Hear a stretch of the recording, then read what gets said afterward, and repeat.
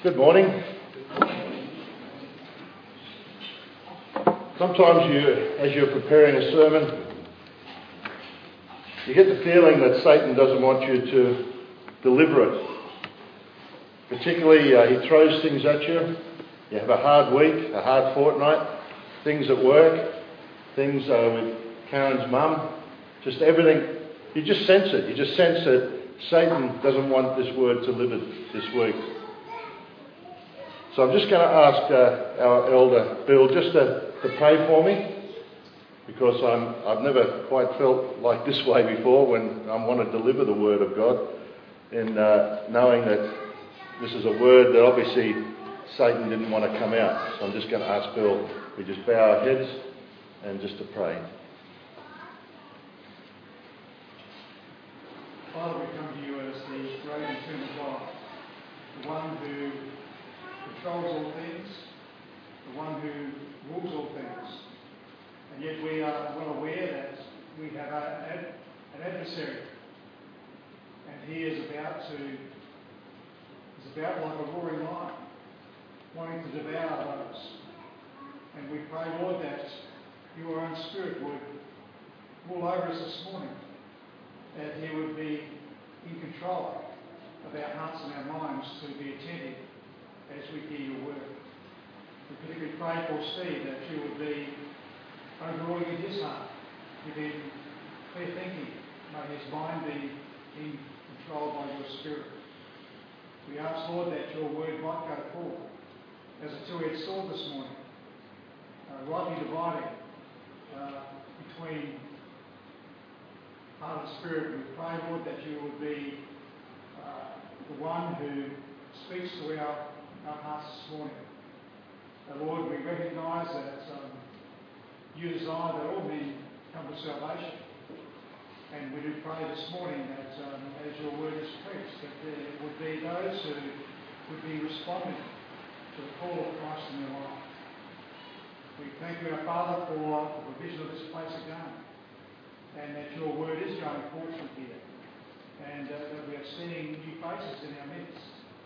And we pray, Lord, that we would be faithful and true to your word, and Lord, that we would be a separate people, ones that are peculiar, ones that are different, not just for the sake of being different, but because you have changed our hearts and our lives.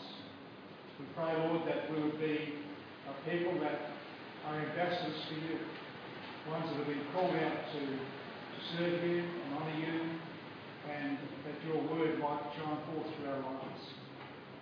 So, Father, we just commend our time to you now and pray that your word would go forth strongly and speak to our hearts, we pray in Jesus' name. Amen.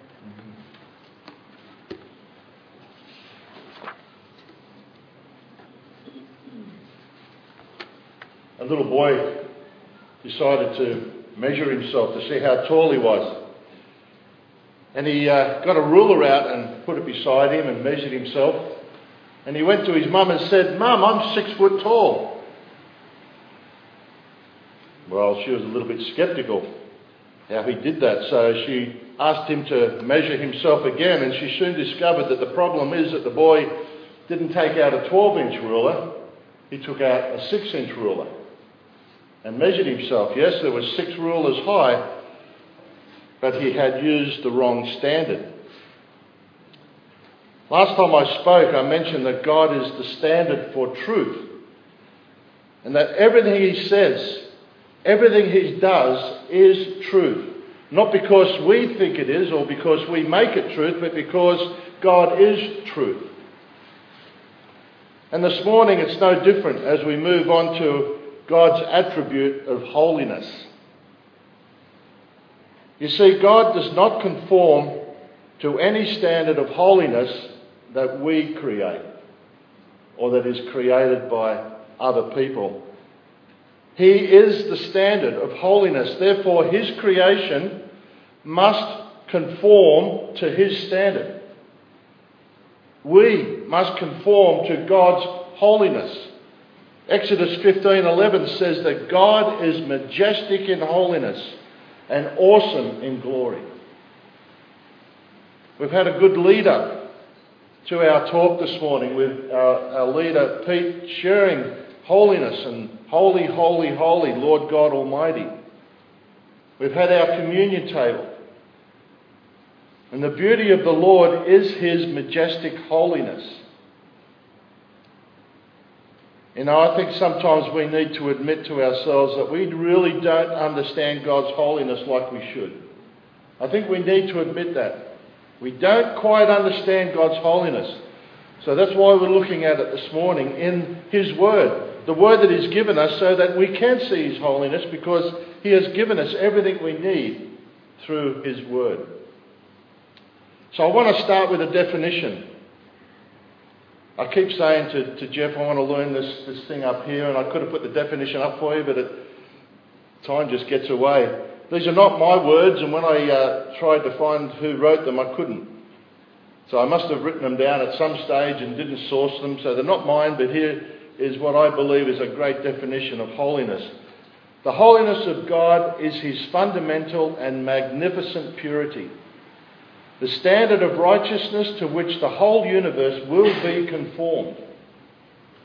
I'll read it again. The holiness of God is His fundamental and magnificent purity, the standard of righteousness to which the whole universe will be conformed.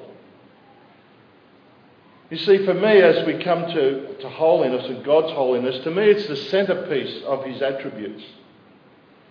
Of all the things God is and all the things we've spoken about, His sovereignty, His truth, His immanence, His everything, His all-powerfulness, the center of all those is His holiness. Because God's holiness unlocks the door to understanding and making sense of everything else about Him. His love is holy love. His sovereignty is holy sovereignty. His all-knowing is holy all-knowing. His all-presence is holy all-presence.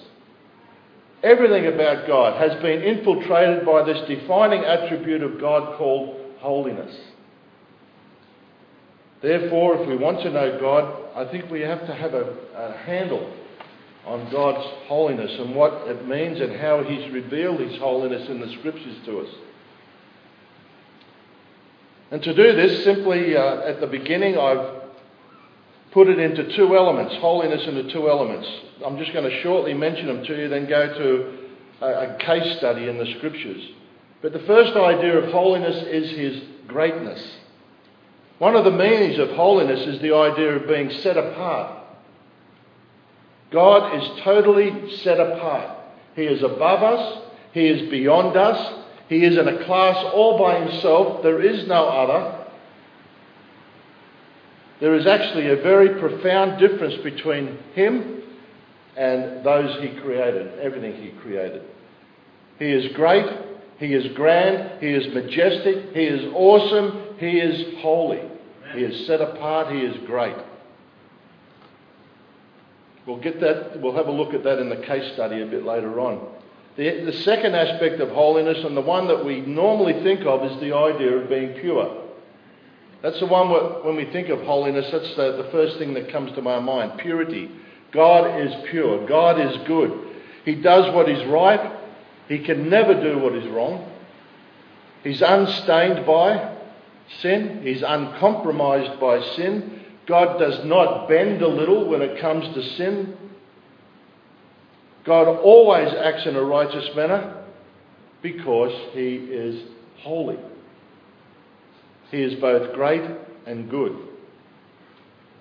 But like always, the best way to understand God, and particularly this morning His holiness, is to look at His love letter to us, His word to us, the Bible.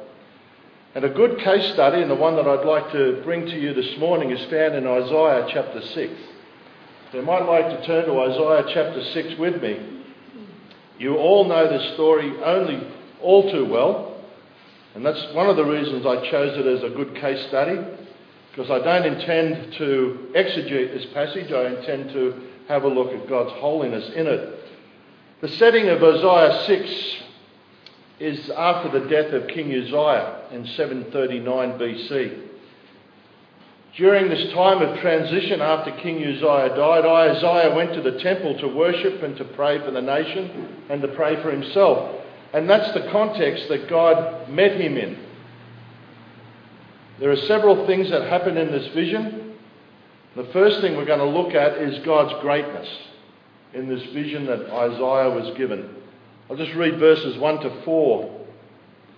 In the year of King Uzziah's death, I saw the Lord sitting on a throne, lofty and exalted, with the train of his robe filling the temple.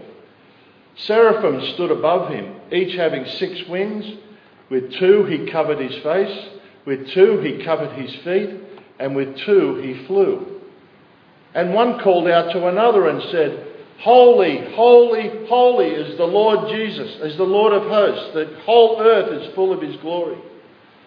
And the foundations of the threshold trembled at the voice of him who called out, while the temple was filling with smoke. I wonder if you can visualise that in particular. I don't think we've seen necessarily seraphim, but we have a great description of them.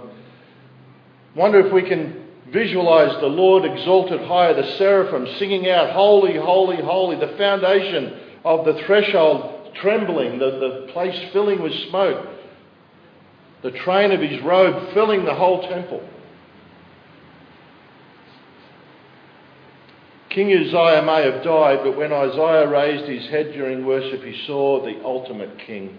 He saw the Lord high and exalted. At his side were seraphim. We know that from verse 2. Seraphim literally means the burning ones. Their job was, and still is to give glory to God. We know from scriptures that these angels were beings that were without sin. They were pure. Yet we see this description that with their 6 wings, they not only fly with 2 of them, but they cover their face and their feet before the Almighty God. Why do they do that? Why is it described like that? Well, they shield themselves from the direct gaze of God because of the reverence and awe before the presence of the holy majesty. These pure angels covering themselves before the majesty of God. We make a mistake when we imagine God's goodness or his greatness as simply just a step above ours. God's goodness, God's greatness is in a class of its own. God's greatness and purity makes the sinless angels blush and seek cover. Notice from verse 3 that the continuous occupation of the seraphim is to praise him. They're crying out. One group cries out to another, and the other would answer in repetition. Holy, holy, holy is the Lord God Almighty. That was the substance of their song, declaration of the holiness of God. To me, this is the heart of Isaiah's vision, because the seraphim song reveals the tremendous message concerning God. Why is the word holy called out 3 times? Is it a typographical error and they just repeated it? When I did a spell check of my sermon, it came up, do you want this second holy? Yes. Do you want the third holy? Yes. Holy, holy, holy. What's the significance? It can be easily missed. Because the fact is, in Hebrew, if they want to do a comparison or a comparative, it's repeated twice.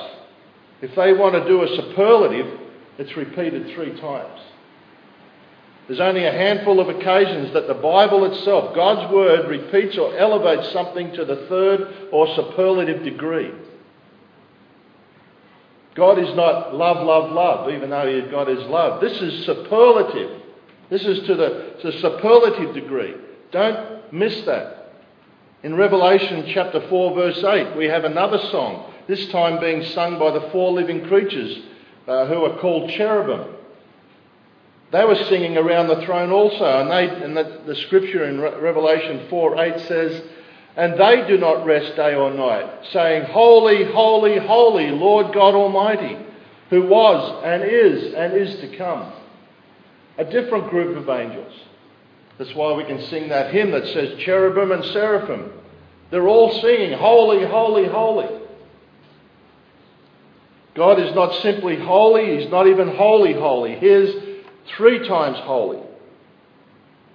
And the seraphim and the cherubim, the closest beings to our God, the most familiar in His presence, they proclaim His holiness in the fullest expression of who and what the Lord is. Holiness is central to God's character as well as central to His essence. I want to keep going on this holiness. You see, holiness is distinctiveness. Distinctiveness from all others. It distinguishes the divine creator from all other things, including His angels. God is holy in thought, He's holy in word, and He's holy in deed. And then we go back to Isaiah chapter 6 verse 4 and we sense the shaking. Adds a sense of the awesome presence of the power of God. I wish I had the ability to shake this room now, to get that same sense of, in the presence of the Almighty God, the room shaking, the temple filling with smoke. These images point us to the majesty of God that should provoke reverence and awe. In fact, I'll go as far to say that true worship only begins when we stop and grasp the wonder and power of God, as it was for the angels. Worship begins when we catch a glimpse of God's holiness. The seraphim and the cherubim, they couldn't help when they were in the presence of the Almighty God. So first we see God's greatness. God is holy, holy, holy, set apart, distinctive, all by Himself. He's in a class by Himself. He has no equal. There is no other equal. There is a profound difference between Him and us. A profound difference that should see us fall to the ground in His presence. Holiness means that God is transcendent in His greatness. He's way above us in His greatness. What else do we see from Isaiah meeting the Lord? I think the next thing we see in verse 5 is God's goodness and man's unworthiness. Isaiah's response to what happened is not what we might have expected. I'm wondering whether we would have said, wow, this is awesome. This is, or today's language, that's cool. Look at all this happening. But Isaiah isn't impressed. He's not wowed or says it's awesome. What does he say? He's undone. Verse 5, so I said, woe is me, for I am undone, because I am a man of unclean lips, and I dwell in the midst of a people of unclean lips. For my eyes have seen the King, the Lord of hosts. You see, as long as Isaiah could compare himself with other men and women, he was able to sustain a lofty opinion of his character and his holiness. But the instant he's measured himself by the ultimate standard, that is God, in God's holiness, he was morally and spiritually annihilated. All he could say was, woe is me. The New Living Translation tries to get across the idea, because we don't use woe is me very often, it's all over, I am doomed. It's all over. I'm not going to exist anymore. Woe is me. Here's the glory of God and I'm standing here. I'm done. I'm gone. His first response, I am doomed for I am a sinful man. I can't stand before this holy God. In fact, the first response of any person to the holiness of God should be an acute awareness of our own sinfulness. It isn't. It's like we live our lives with some of the lights off. We're able to hide some of our wickedness in the dark. But when we come into the presence of God, the darkness is gone. The word says dark becomes light in the presence of God. All that's hidden in our lives is exposed. Can you imagine how Isaiah felt before this almighty God? Everything was exposed in him. All he could say was, I'm undone. You see, our problem is that all our Christian lives, we feel we're doing pretty good in the holiness stakes. And we feel we're pretty good because we compare ourselves to each other in the holiness stakes. And when we compare ourselves to those around us, we can always spot those who are seemingly less holy than what we are. But when we compare ourselves to the standard of holiness, woe is me. And it's at that time that the walls of delusion come crumbling down around us and we say, I'm undone. And that's why I believe that a person who has no sense of their own sinfulness has never really had a true sense of the holiness of God. The person who believes that they did the right things to get saved has no awareness of how deeply stained they really are within. According to this, we must be undone before we can be remade. The Holy Spirit has to awaken us to our sinfulness before we can be summoned to His grace.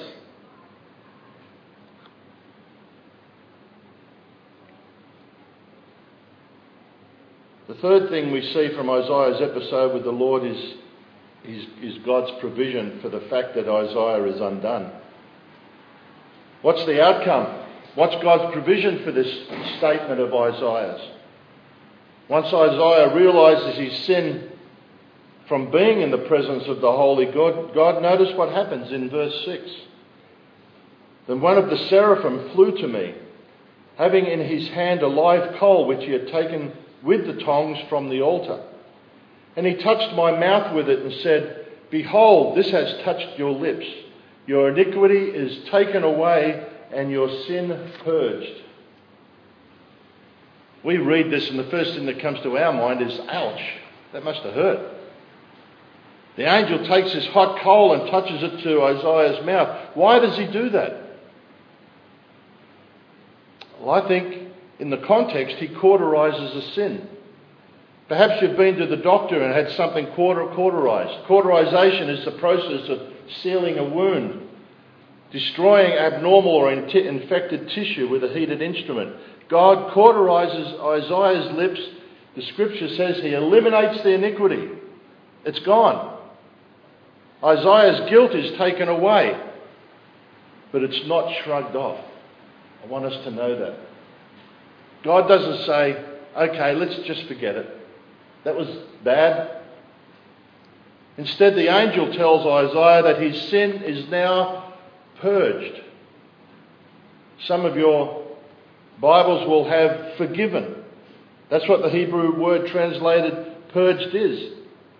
Forgiven, but it's the word that means to cover. To cover something. If you purge something, this Hebrew word means to cover it. The angel told Isaiah his sin was covered. It had to be covered in the presence of the Almighty God.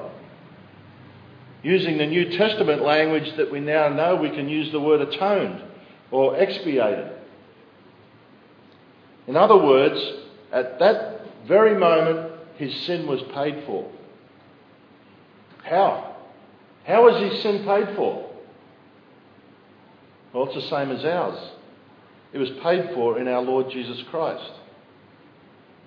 You might ask, well, how can that be? Isaiah lived 750 years before Christ. How could his sin be covered? How could his sin be purged? There's only one way that can happen, is through Christ.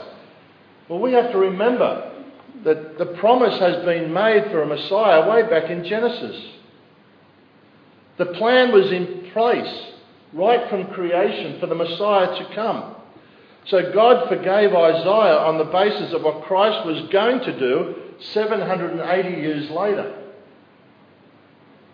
Just like God is willing to forgive you and I on the basis of what our Lord accomplished 2,000 years ago. When Jesus Christ died on the cross, he paid for our sin, for all future sin, but we forget that he paid for all past sin.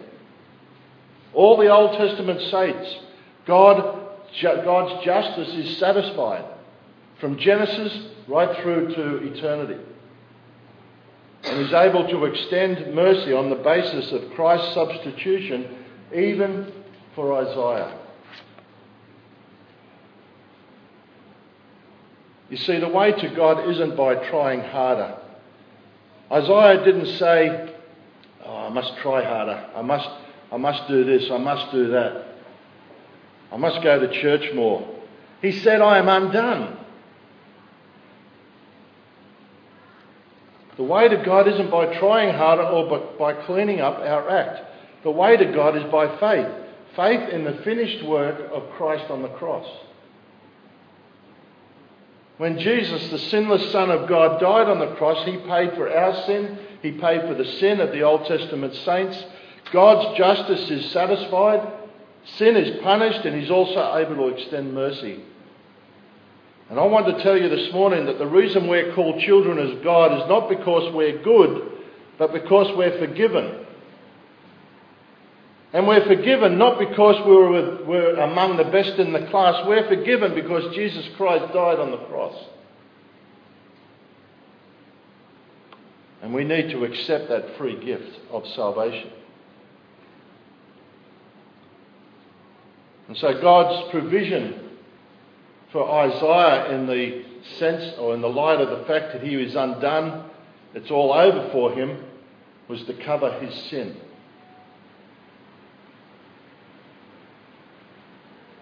So Isaiah sees God's majesty.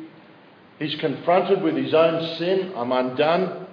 But he finds forgiveness through the sacrifice of Christ. The last point this morning is that then he is commissioned by God. When the forgiveness of sin is experienced, then our response should be a loving response to follow God. And we see that in verse 8.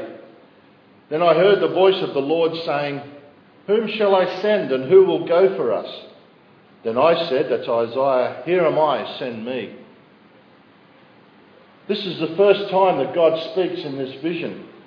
It's as if Isaiah wasn't ready to hear God before this moment. It's as if the possibility of service could not be appreciated by Isaiah up until this point. Because now Isaiah is willing to serve, not out of an obligation, but now out of a gratitude and out of a desire to exalt God's glory, as the seraphim were. Isaiah now wants the world to know the greatness and goodness of God.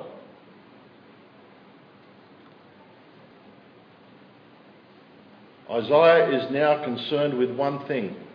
Here I am, send me. He wants to honour the one who is most worthy of honour. Now, we've been talking about God's holiness, but it would be remiss of me not to lead into another area of our study, and that is in the Bible we're told to be holy as God is holy. So we can't talk about God's holiness and just leave it in his lap.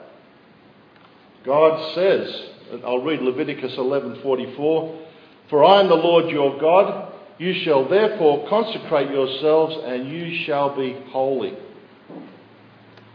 It's a command that's repeated 4 times in Leviticus. Jesus echoes that in Matthew in the Sermon on the Mount. Jesus says, therefore you shall be perfect, just as your Father in heaven is perfect. So everything we've spoken about God's holiness, even Peter says, and quotes Leviticus, 1 Peter 1:16, he says, because it is written, be holy, for I am holy. Now when we hear this command to be holy, we do, I think, one of two things. We just say, well, that's impossible. I can't do that. And we just brush it off and forget about it. The other thing we may do is have an image of this thin person with hollow sunken eyes, with a beard and sandals and a dress on and a robe, and he doesn't tell jokes, and he has frequent long baths, he fasts, he gets up at 4 a.m. in the morning to have hours of prayer. The list could go on. And we think of these holy people. But that's not what God is calling us to. He's calling us to Christ-like living. We're to be set aside for the service of the Lord. Be holy as I am holy. We've often heard I wonder if you've heard in the church people ask, why doesn't someone do something? I wonder if we've said that ourselves. Why doesn't someone do something within? Why doesn't someone do this ministry?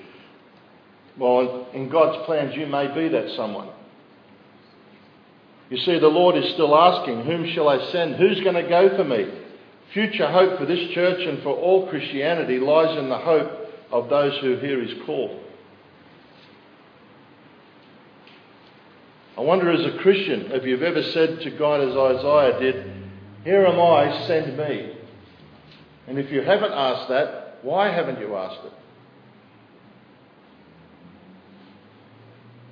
The person who's living the life of holiness as we're called to do will first of all be humbly aware of our forgiveness. Yet we'll be diligent in seeking to eliminate any trace of sin from our lives. We will be people who are constantly saying, here I am, Lord. Use me, lead me as you deem fit. This is what Chuck Colson says. He says, holiness is the everyday business of every Christian. It evidences itself in the decisions we make and the things we do, hour by hour and day by day.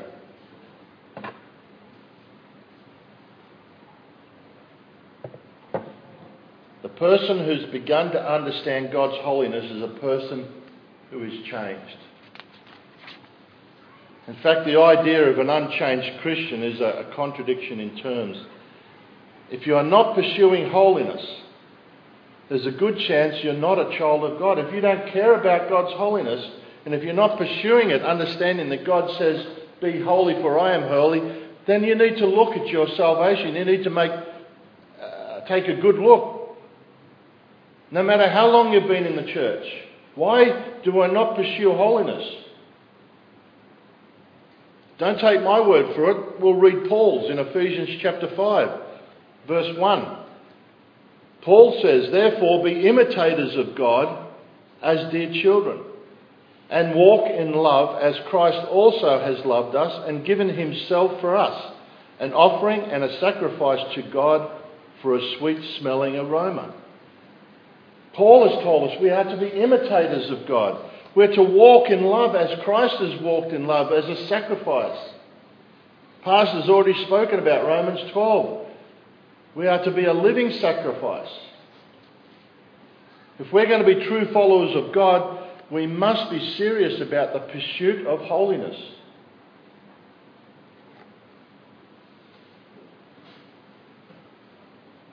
Though our study and pursuit of holiness must never end, this sermon needs to end. So let me make several just final observations. First of all, there's no better way to use our time than to use it for God's glory. There's nothing better. There's no one greater than the Lord. He's our life. He's our hope. He's our joy. And so to run after and serve anything other than the Lord is simply foolishness.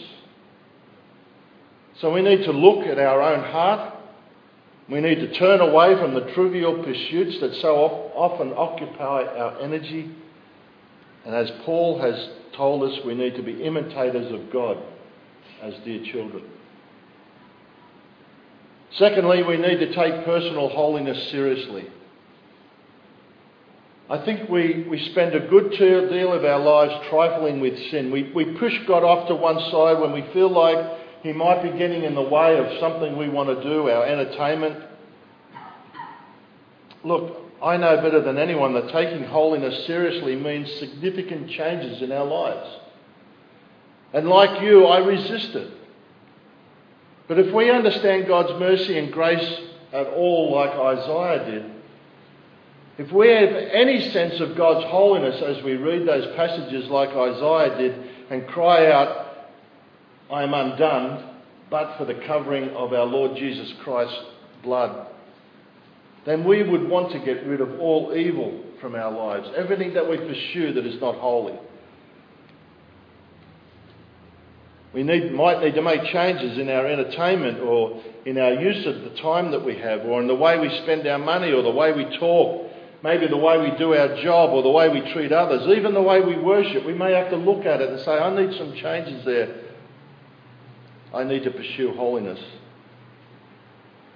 And finally, we need to stop comparing ourselves to others and start measuring ourselves by the correct standard. The boy at the beginning used the wrong standard for his measurement. We too can use the wrong standard as we measure our holiness. We tend to measure by the person sitting next to us.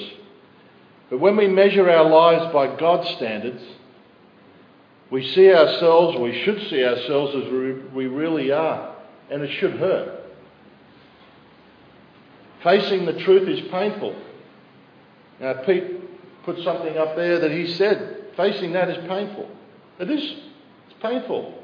I don't know if you all read every word of that. It's painful, but we must accept responsibility for our own behaviour and realise who we are and who God is. And we can only come into the presence of God now because of the covering of our Saviour's blood. One day, people are going to stand before a holy God who do not have that covering. It's called the Great White Throne Judgment. One day, those people, and that book, the Lamb's Book of Life, is going to be opened, and those people will be sent to a second death for eternity. But if you have the covering of the blood of Jesus Christ, you can stand before God. And we will stand before God in His heavenly places. God is great. God is good. Let's devote the rest of our lives to hungering for holiness. And to that end, I've asked Karen to sing a song that I love. It's called Hungering for Holiness. I'll just read some of the words, even though I think Brenda's going to put them up for us. There's a silent war that's raging deep within me. My lower nature fights to dominate. The spirit is poised and locked in battle with the carnal side of me I've grown to hate. Lord, I hunger for holiness. I thirst for the righteousness that's yours, that my mind would be cleansed and my spirit renewed, and this temple that you dwell in may be pure.